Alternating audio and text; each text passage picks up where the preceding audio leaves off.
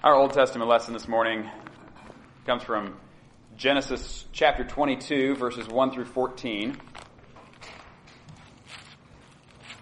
going to be found on page 16 in our pew Bibles, or 31 in the large print.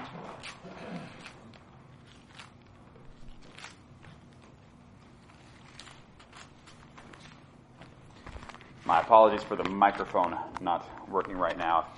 If my voice drops or you can't hear me, just let me know. Genesis 22, verses 1 through 14, a rather famous story of Abraham and Isaac, his son, that God had promised to him for many years, who had finally been given in his old age. And then, things seem to change. Before we read, let's pray. Heavenly Father, we do thank you for this day that you have made, and we thank you for your word that you have given to us.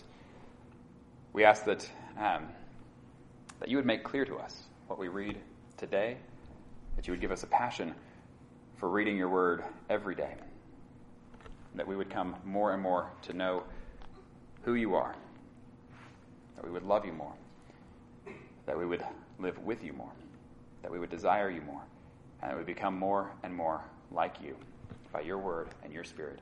It's in Jesus' name that we pray. Amen. Sometime later, God tested Abraham. He said to him, "Abraham." "Here I am," he replied. Then God said, "Take your son, your only son, whom you love, Isaac, and go to the region of Moriah. Sacrifice him there as a burnt offering on a mountain I will show you." Early the next morning, Abraham got up and loaded his donkey. He took with him 2 of his servants and his son Isaac. When he had cut enough wood for the burnt offering, he set out for the place God had told him about. On the 3rd day, Abraham looked up and saw the place in the distance. He said to his servants, "Stay here with the donkey while I and the boy go over there. We will worship, and then we will come back to you." Abraham took the wood for the burnt offering and placed it on his son Isaac, and he himself carried the fire and the knife. As the 2 of them went on together, Isaac spoke up and said to his father Abraham, "Father." "Yes, my son," Abraham replied. "The fire and the wood are here," Isaac said. "But where is the lamb for the burnt offering?" Abraham answered, "God himself will provide the lamb for the burnt offering, my son." And the 2 of them went on together. When they reached the place God had told him about, Abraham built an altar there and arranged the wood on it. He bound his son Isaac and laid him on the altar, on top of the wood. Then he reached out his hand and took the knife to slay his son.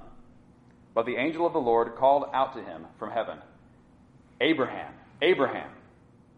"Here I am," he replied. "Do not lay a hand on the boy," he said. "Do not do anything to him. Now I know that you fear God, because you have not withheld from me your son, your only son." Abraham looked up, and there in a thicket he saw a ram caught by its horns. He went over and took the ram and sacrificed it as a burnt offering instead of his son. So Abraham called that place, "The Lord will provide." And to this day it is said, "On the mountain of the Lord it will be provided."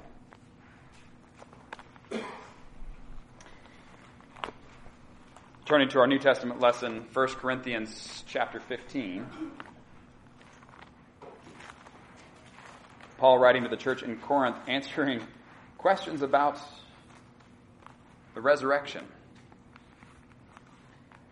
And the whole of this chapter has to do with the resurrection of the dead and what that will be like. But we will pick up in verse 42 and read to the end.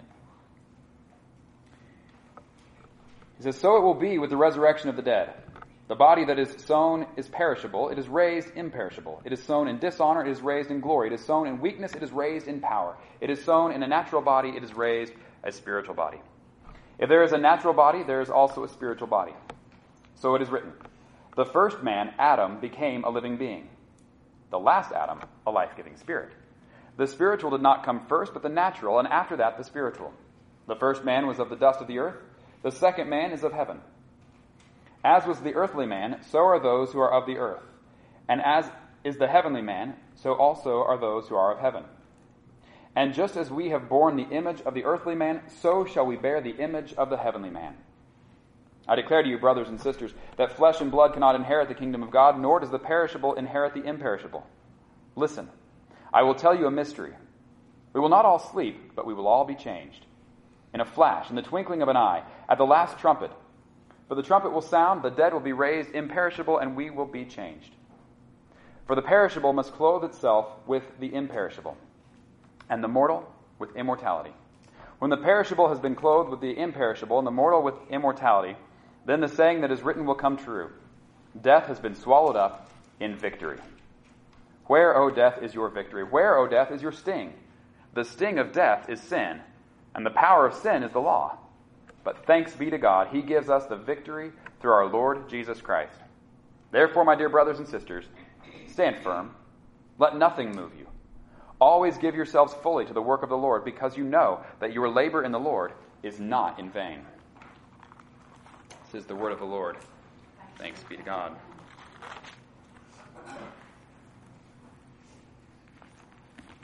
I don't know about you, but I really like languages.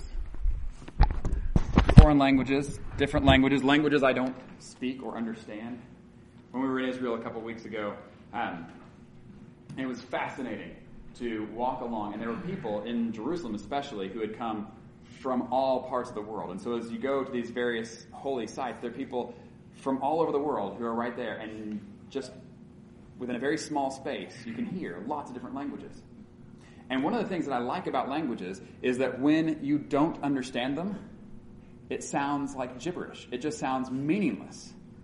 And people will be having whole conversations, and you're like, how in the world do they understand each other? They're not even speaking English, right?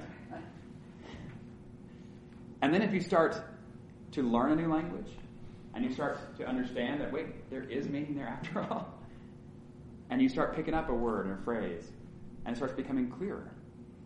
And then what once sounded like gibberish isn't anymore. Or if you've ever seen anybody speaking in sign language, and it's just, moving their hands around, you're thinking, how does anybody make sense of that? And then you start learning some of the signs. You're, oh, that's actually a conversation. That makes sense now. There's a good part of the Bible, I think, and in fact, the whole world that we look around in, where Psalm 19 says, the heavens declare the glory of God. The skies proclaim the work of His hands. Day after day, they pour forth speech, right? I think a lot of times, it just sounds like gibberish because we haven't learned the language. We haven't learned the language, and once we start to learn the language of all of creation, we see how it all does declare the glory of God. And sometimes we read the Bible, and we haven't learned the language yet. And so we read these stories of the Old Testament, and we go, okay, I think I get that. David was a good guy, I should be like David. Joseph was a good guy, I should be like Joseph. Moses was a good guy, I should be like... But we haven't learned to read in the language of the Bible. We haven't learned what story it's really telling. And I think this becomes clear to us partly when we look at what one of my seminary professors called the most frustrating verse in the Bible. The most frustrating verse in the Bible. Not a good way to begin. Luke chapter 24. In Luke chapter 24, Jesus is already raised from the dead. And there are some disciples who are walking along the road. And Jesus joins them, but they don't recognize him. And then they have a conversation with the resurrected Jesus without knowing that's who they're talking to. Here's how it goes. It says, now that same day, two of them were going to a village called Emmaus, about 7 miles from Jerusalem. They were talking with each other about everything that had happened. As they talked and discussed these things with each other, Jesus himself came up and walked along with them, but they were kept from recognizing him. He asked them, what are you discussing together as you walk along? They stood still, their faces downcast. One of them, named Cleopas, asked him, are you the only one visiting Jerusalem who does not know the things that have happened there in these days? What things? He asked. About Jesus of Nazareth, they replied. He was a prophet, powerful in word and deed before God and all the people. The chief priests and our rulers handed him over to be sentenced to death, and they crucified him. But we had hoped that he was the one who was going to redeem Israel. And what is more, it is the third day since all this took place. In addition, some of our women amazed us. They went to the tomb early this morning, but they didn't find his body. They came and told us that they had seen a vision of angels who said he was alive. Then some of our companions went to the tomb and found it just as the women had said, but they did not see Jesus. He said to them, "How foolish you are, and how slow to believe all that the prophets have spoken. Did not the Messiah have to suffer these things and then to enter his glory?" And here's the most frustrating verse in the Bible. "And beginning with Moses and all the prophets, he explained to them what was said in all the scriptures concerning himself." That's it. That's the one verse. And my professor said this was the most frustrating verse because he said, don't you wish that we just sort of had the transcript of that whole conversation? Instead of just, and then Jesus told them about the whole of the Old Testament, how it all pointed to him. Don't you wish that we had that sermon, that talk together with the disciples, explaining how Jesus explained the whole of the Old Testament, how it all had to do with him, and what he would suffer before entering his glory? Yes, I do wish we had that as a transcript, but we don't have that. And yet, that verse right there helps us as we understand how to read the Old Testament. That we don't just read it as separate individual stories that have nothing to do with each other or with anything else, but they're all telling one big story. This helps us to learn the language. And as we learn this language of how all these stories go together, it's important to keep in mind that it's not that these are made-up stories that all go together to help tell something. These are real things that happened in history. But because we believe in a God who is above all of it, who is over all of history, that as these real events are happening in history, there is a larger story being told through it all. Which, then if we understand our place in history, we understand that our part is still a part of his story. And that even the lives that we are living now, in our very real lives, our day-to-day things that are happening, we can see how they are all part of his story. So what is the story that he's telling?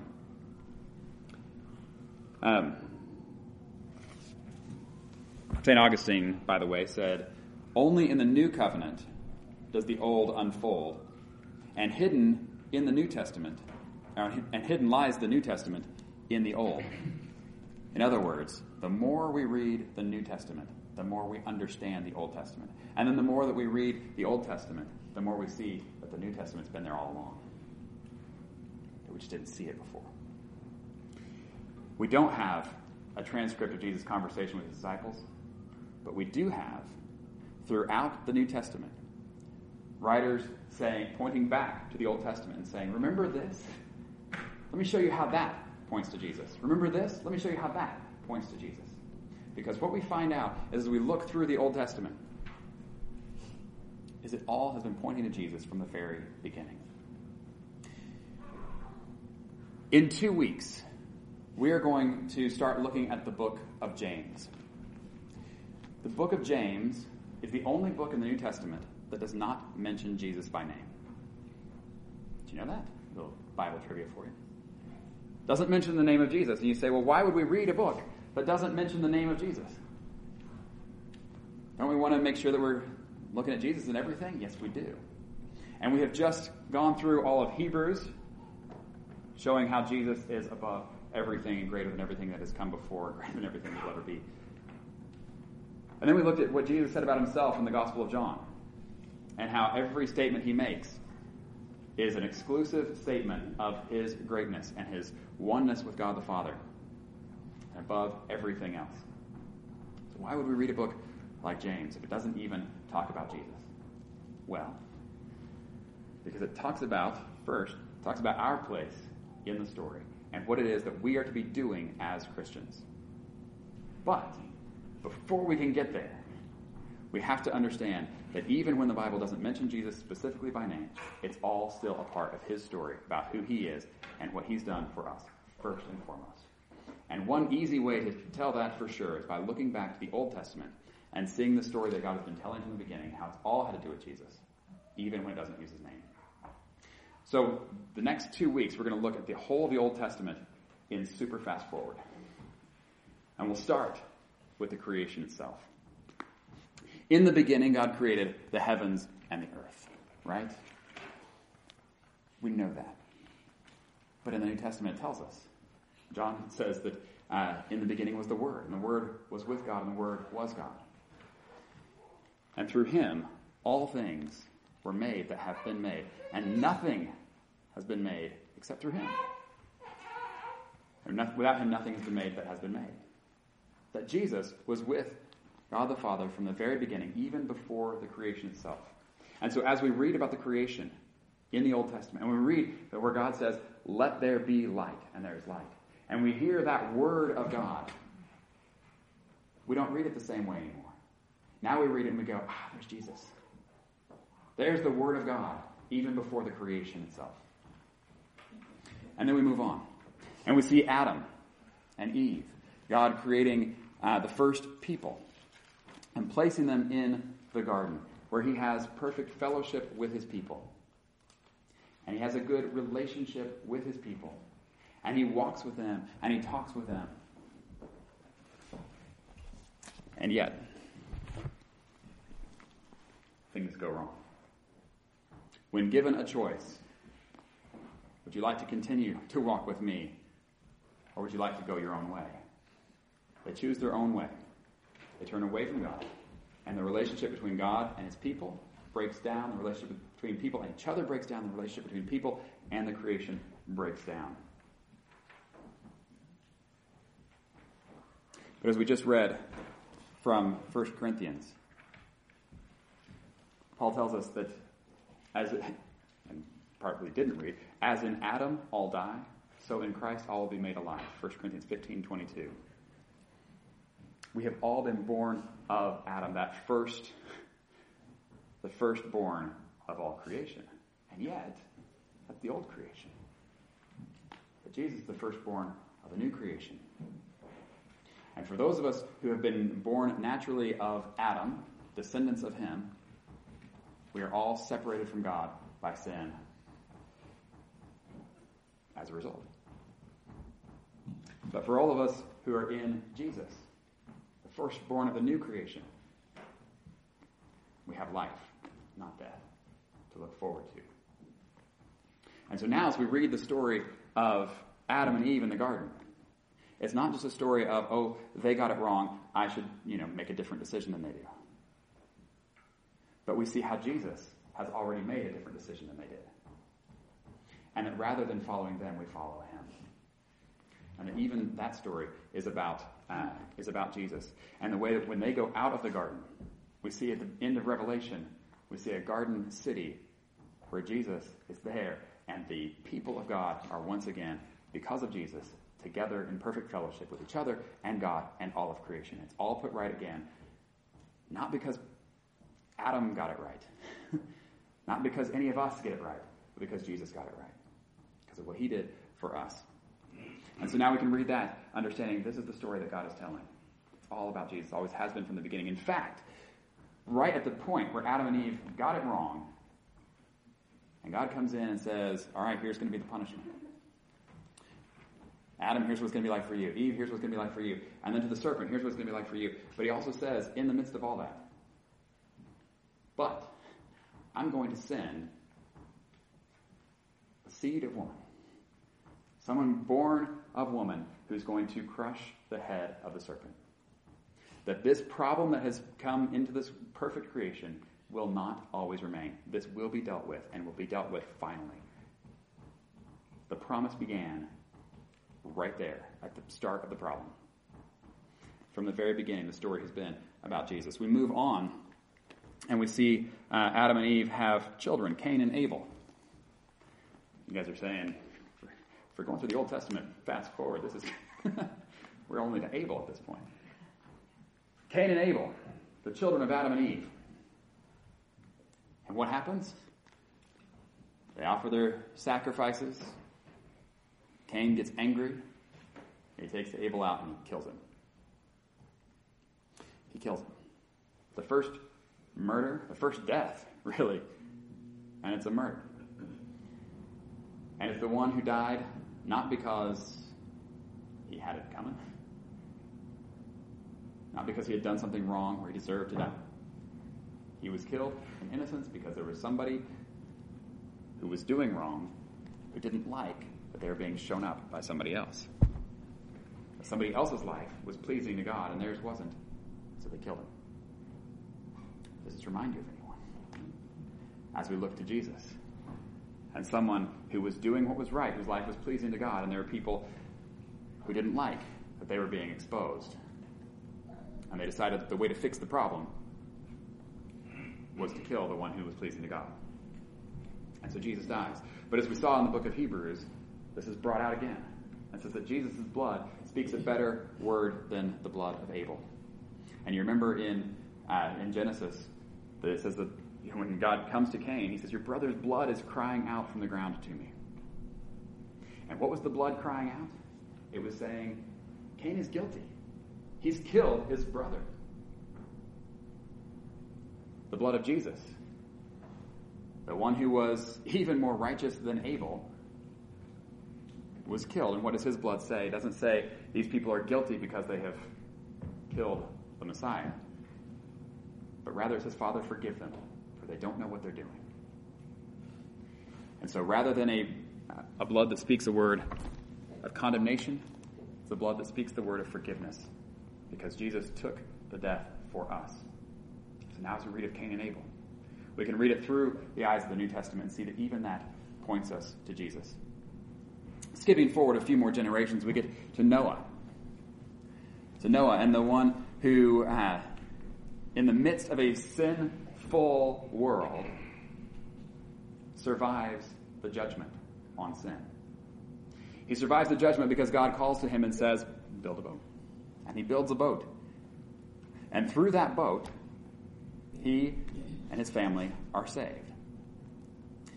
In the midst of the judgment on all the sin of creation. Now, it's tempting with Noah to look to the story and say either, one, it's a cute story for kids, with all the fluffy animals and all that. Or, two, Noah was a good guy, we should be like Noah. But that is really not the story. The story is that God comes to Noah, that God calls to him. He chooses him from everybody else. And it's the ark, not Noah, the ark that has saved those people. And if you look at 1 Peter and 2 Peter both, he points out that it is the ark that points us to Jesus, that those who are in the ark are saved. And if you're outside the ark, it doesn't matter how well you can dog paddle. It doesn't matter if you're the best swimmer in the world. Michael Phelps is not going to survive the flood. But anybody who's in the ark, it doesn't matter how bad a swimmer they are. If you're in the ark, it doesn't matter. You're safe. And so when we look to the ark and we see that those who are in there are safe from the judgment because they trust in God and what he has provided, even through the work of Noah. It says, now look at this. Those who trust in Jesus, it doesn't matter how good your deeds are. It doesn't matter how bad your deeds are. If you trust in Jesus, you're safe from the judgment that's coming because he's already taken the judgment on himself. And those who are in Christ have life. And those who are outside of Christ, no matter how good they're trying to be, are outside. And so when we read the story of Noah, we see now how it points to Jesus.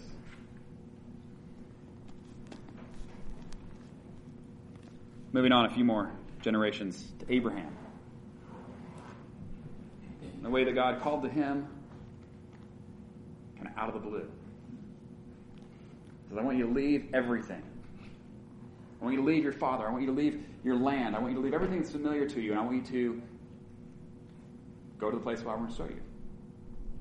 And you notice he doesn't say, I want you to go, however many miles west, and then I want you to take a left, and then he says, go to the place I'm going to show you. How do you go to the place he's going to show you? You follow him.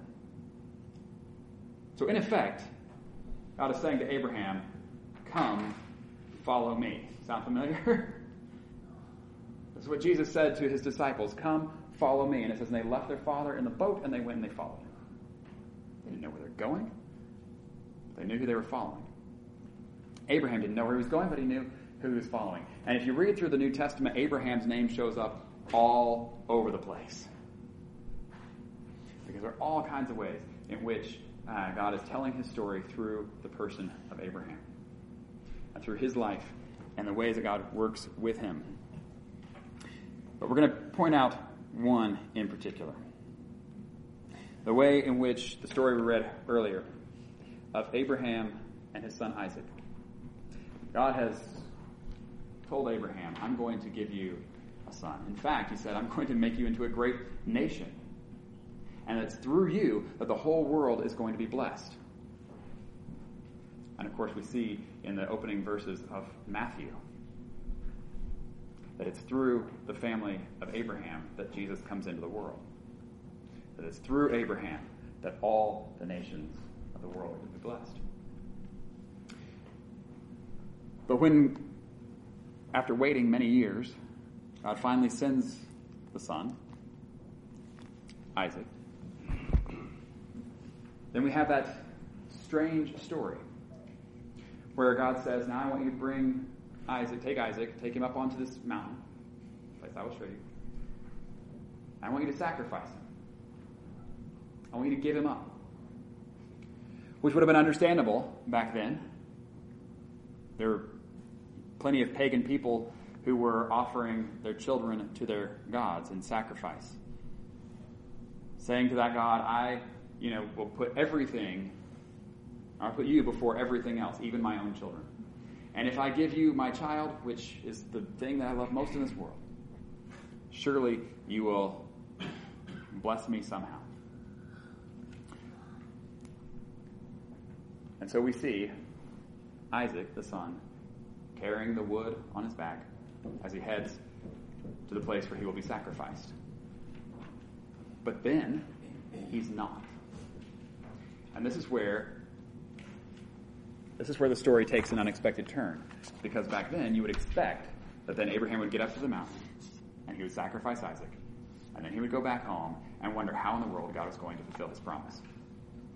To bless all people through him and through Isaac. But where the story turns is when he raises the knife. Angel stops him.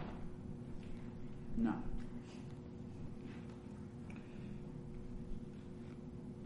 In 2008, in the National Day of Prayer address, Ravi Zacharias tells of an interaction he had with one of the leaders of Hamas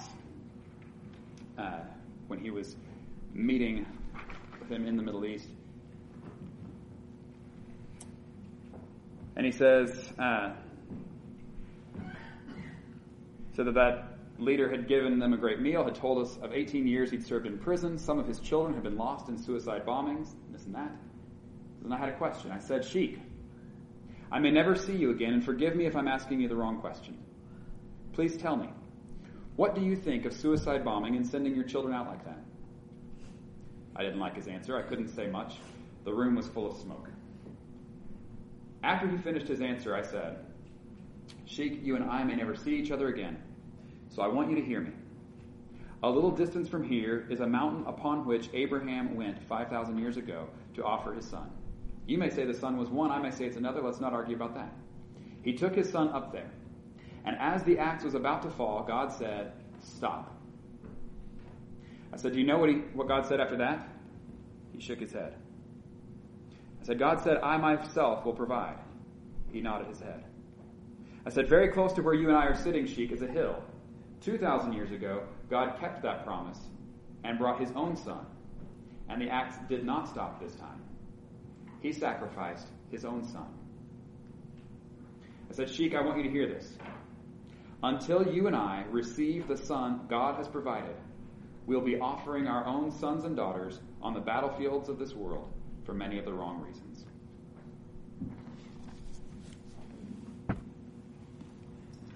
When we read the story of Isaac going up on the mountain with Abraham, it is not just a story of a man who's showing great faith, that God is somehow going to bring about his promises and walking in faith and obedience.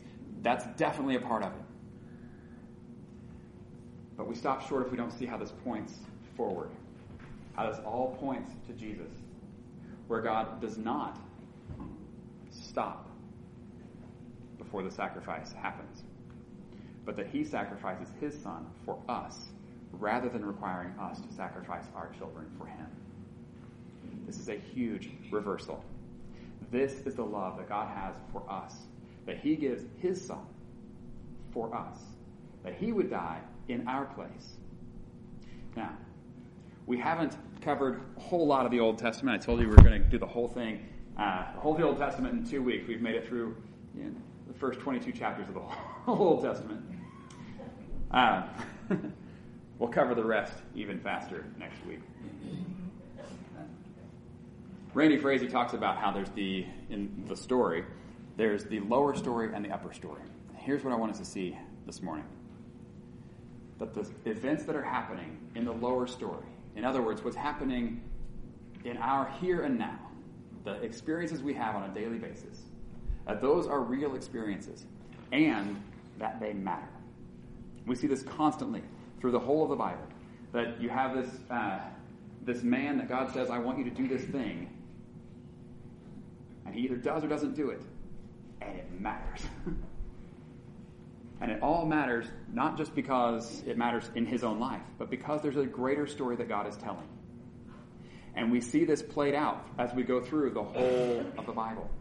That God is telling his story of his love for us, the way he comes for us, and what he is doing in our lives, and what he's done already in Jesus. And so, as we experience our lower story, the things that are happening in our lives day to day, I want us to remember that it's all telling an upper story. That it's all going together to tell about what God is doing in the world. And so, here's the thing. As we go and look at the Old Testament, we start to learn this language of seeing Jesus all over the place. Because even though when we're very little and we start learning about what everything's about, we start thinking it's all about us, right? Everybody's there to meet my needs. And then we get older, we figure out that's not it, and we start trying to figure out what it is about. But when we start understanding this language that says it's all about Jesus, it's all about who God is and what he has done for us in Jesus, what he's doing for the whole world, how he's putting everything right again in Jesus, and we start to learn that language, then when we look to the heavens that declare the glory of God, when we look to the scriptures as we read about things, as we look to our friends and our neighbors, all these events, we read the news, as we watch it on TV, this is no longer gibberish. But we start to pick out a word here or there, and we start to see the way in which God is telling his story even now, and that it all has to do with Jesus. The more we can learn this, and the better we can understand this language, the better we can understand the book of James as we go through that, even though it doesn't use the name of Jesus, we'll start to see him everywhere. The more we'll understand that when we watch the news, it has to do with Jesus. The more when we are sitting down for a meal with our families, when we are having conversations with business partners or competitors. The way we see that everything has to do with what God has done for us in Jesus and what he's continuing to do as we are the children of the new creation and the kingdom of God that will one day be brought to fulfillment. In the name of the Father, and the Son, and the Holy Spirit. Amen.